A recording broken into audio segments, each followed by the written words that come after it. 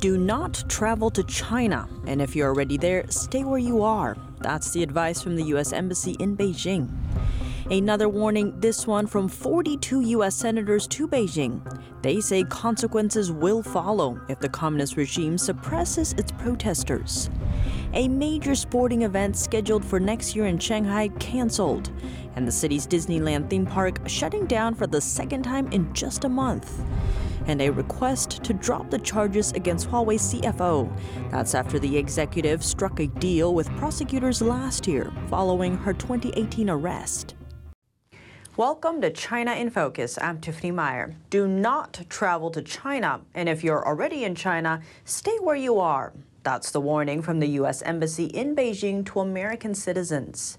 The embassy warned earlier this week that U.S. citizens could get stranded in quarantine or under lockdowns, and that access to essentials like food, water, and medicine could be cut off. The warning hasn't changed so far, even though Chinese authorities announced a slight easing of COVID-19 lockdown measures. The advisory says the situation surrounding COVID-19 is rapidly changing in China. Chinese officials could force U.S. citizens to quarantine without advanced warning. At the same time, lockdowns are interrupting essential supply chains, which has left people without access to necessities. The embassy recently recommended that Americans in China keep 2 weeks of emergency supplies on hand and return to the U.S. if they are concerned for their safety. A warning to Beijing from over 40 U.S. senators. The bipartisan group sent a letter to China's ambassador to the U.S. In it, they warned the Chinese Communist Party against, quote, a violent crackdown on peaceful Chinese protesters. The letter added any future crackdowns would cause extraordinary damage to the U.S.-China relationship. The warning comes after protests erupted across China last weekend. Risking arrests and prison terms, protesters took direct aim at the ruling communist regime.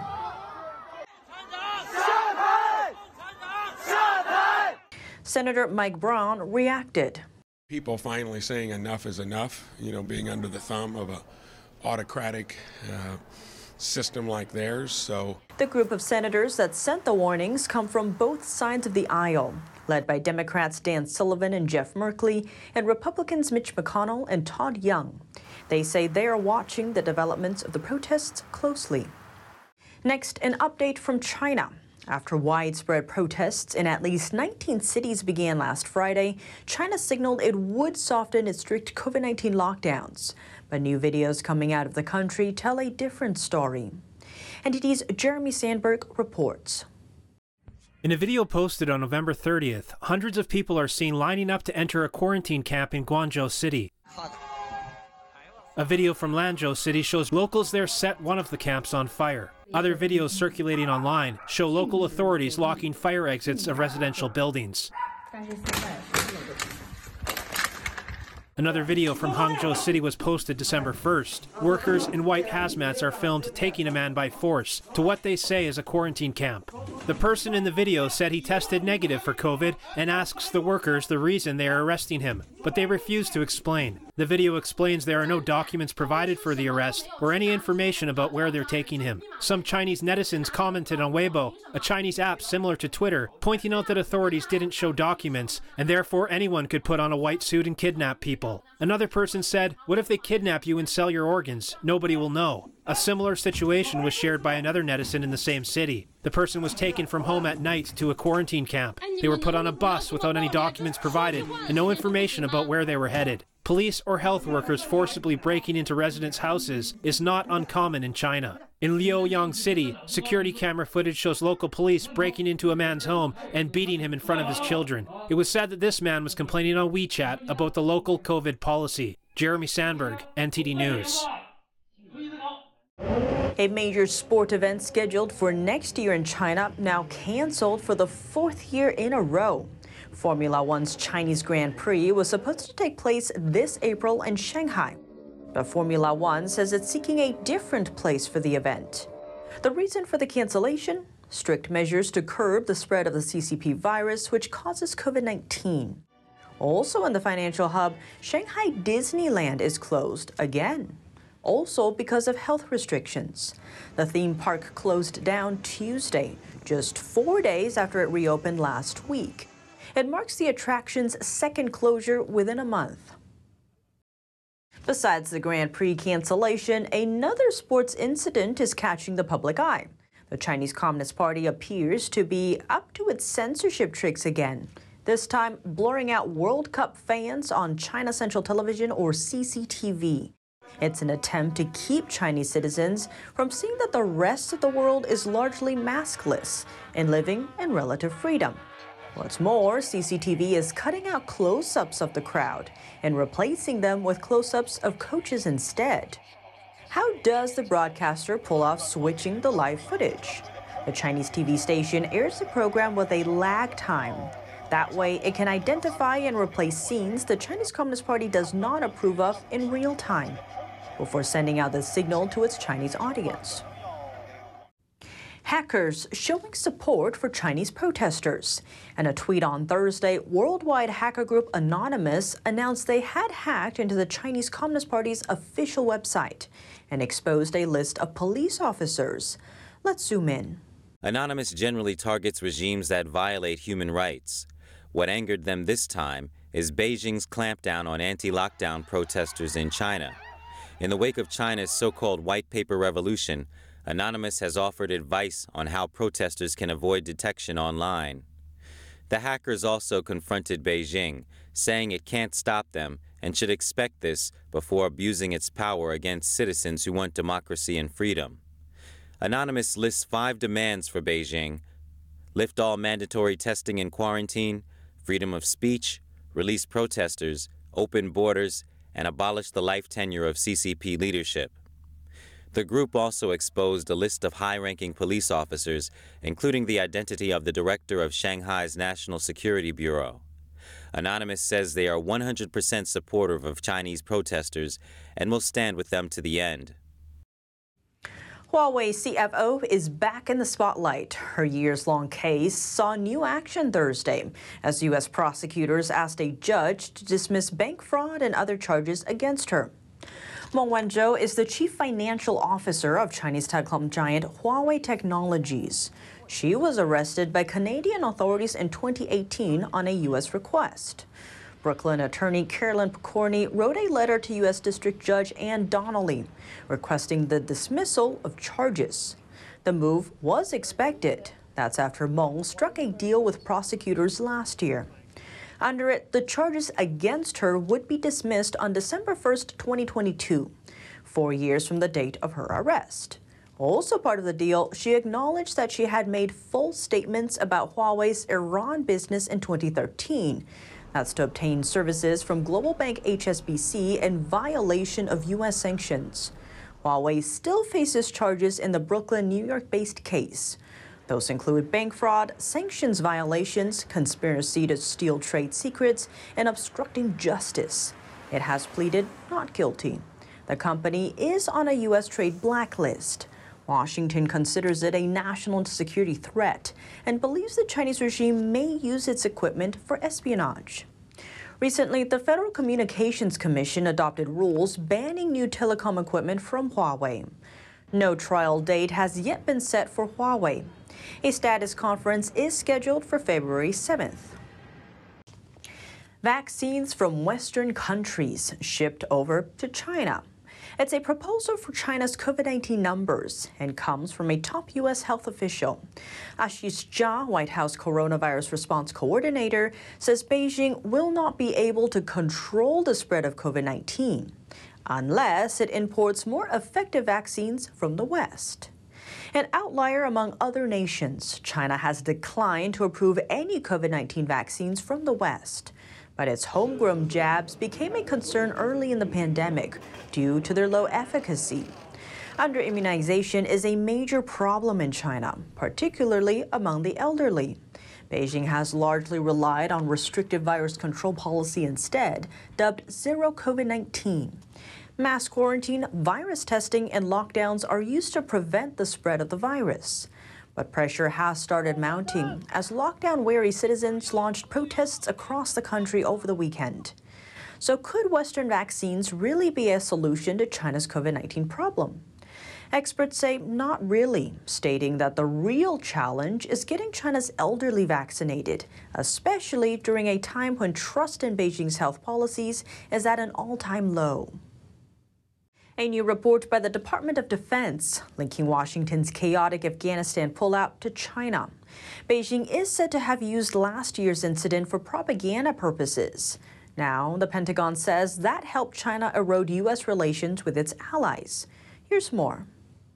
A new report by the Department of Defense, or DoD, has revealed that the Chinese regime used President Biden's chaotic pullout from Afghanistan in 2021 to create doubt among U.S. allies about the United States' strategic leadership and global influence. The DoD issued an annual report titled Military and Security Developments Involving the People's Republic of China 2022. It says Chinese officials sharply criticized the hasty U.S. pullout from Afghanistan and pointed to the withdrawal as evidence that America is an unreliable partner and declining power. According to the DoD, this effort by the Chinese regime was part of a carefully conceived effort to make U.S. allies rethink their relationship with America because China sees those alliances as a threat. The report states that China employed a wide range of diplomatic tools throughout 2021 to erode U.S. influence globally and subvert U.S.-backed security partnerships such as the Quad, Australia, India, Japan, and the United States, and AUKUS, Australia, the United Kingdom, and the United States. The DoD's report also touched upon how China is continuing to try to expand its influence and power. One of the communist regime's strategies is its military-civil fusion, or MCF, which is partly used to get a hold of technology that actually belongs to civilian entities and then use it for military purposes. The report says China pursues this strategy to combine its economic and social development with its security strategies. The goal being to, quote, build an integrated national strategic system and capabilities in support of China's national rejuvenation goals. The DoD says MCF includes a variety of efforts, like adapting scientific initiatives for military purposes and imposing military requirements on civilian organizations. Canada will challenge China if it disrupts the international order. That's what Canadian Foreign Minister said in an interview with Japan's news outlet Nikkei Asia. She added that the global norms have kept the world safe since the Second World War and that they need to be respected. Canada's new strategy calls China an increasingly disruptive global power. It comes as Beijing claims sovereignty over the Taiwan Strait and works to expand its military presence in the East and South China Seas. Looking to shift away from China, Canada is also committing to a bigger role in the Indo-Pacific region. That's to boost defense in the region under its Indo-Pacific strategy announced last month. Another delegation from Europe visiting Taiwan. This time, a British delegation made the trip to discuss areas of cooperation and support. The visit angered Communist China. Here's what the chair of the British Parliament's Foreign Affairs Committee said about the meeting. And I would be disappointed if the Chinese ambassador has criticised us for coming here, because dialogue matters.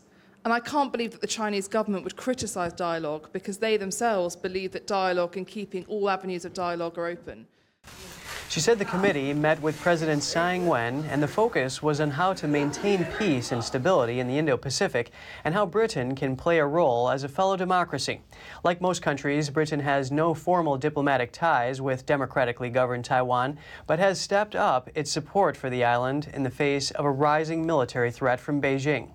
While the United States is Taiwan's most important foreign source of weapons, British companies have been helping develop Taiwan's new fleet of domestically built submarines. Beijing accused the visiting British lawmakers of gross interference in China's internal affairs and threatened a forceful response. Brazil is posting a record trade surplus for November, partly because of a big increase in sales to China. An over 35% increase, more specifically. Having a trade surplus means a country exports more than it imports. And for Brazil, its trade surplus hit over $6 billion in November, beating economists' predictions. Brazil is the most influential country in South America. It's home to almost half of South America's population and has one of the largest military forces in the Western Hemisphere. China has been competing for influence in Brazil for years. It's been the country's most important trading partner since 2009. Coming up, unrest in China, leading to concerns over global supply chains. All of it happening amid tensions between China and Taiwan. David Goldman, deputy editor at Asia Times, spoke to NTD's Capital Report host Steve Lance about what's going on. Hear what he had to say after the break, here on China in Focus.